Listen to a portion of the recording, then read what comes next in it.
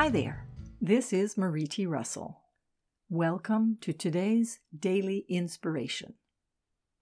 The focus for today is impossible is just something we haven't yet attained.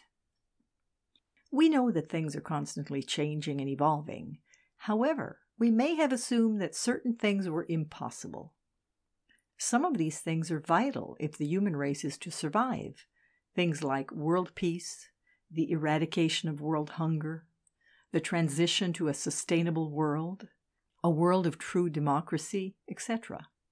Yet, some would say these things are impossible just because they haven't happened yet. It was impossible to sail around the world when it was believed the world was flat. It was also impossible to go to the moon, never mind Mars. It was even impossible to fly or speak wirelessly at great distances.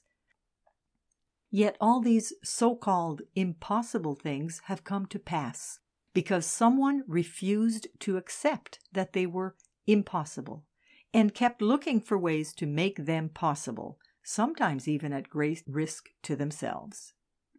In the same way, we must realize that world peace, the eradication of world hunger, the transition to a sustainable future, living in a truly soul-centric world are all possible. We have to set our sights in that direction and take the necessary steps to attain these so-called impossible goals. Today's focus was inspired by the InnerSelf.com article, How Do We Move from Egocentric to Soul-Centric Eyes of the Future, by Bill Plotkin, Ph.D. This is Marie T. Russell, publisher of Inner Self, wishing you a day of knowing that a better future is possible, today and every day. Join me again tomorrow for the daily inspiration and focus of the day. Today, we remember that impossible is just a goal we haven't yet attained. Wishing you a fantastic day.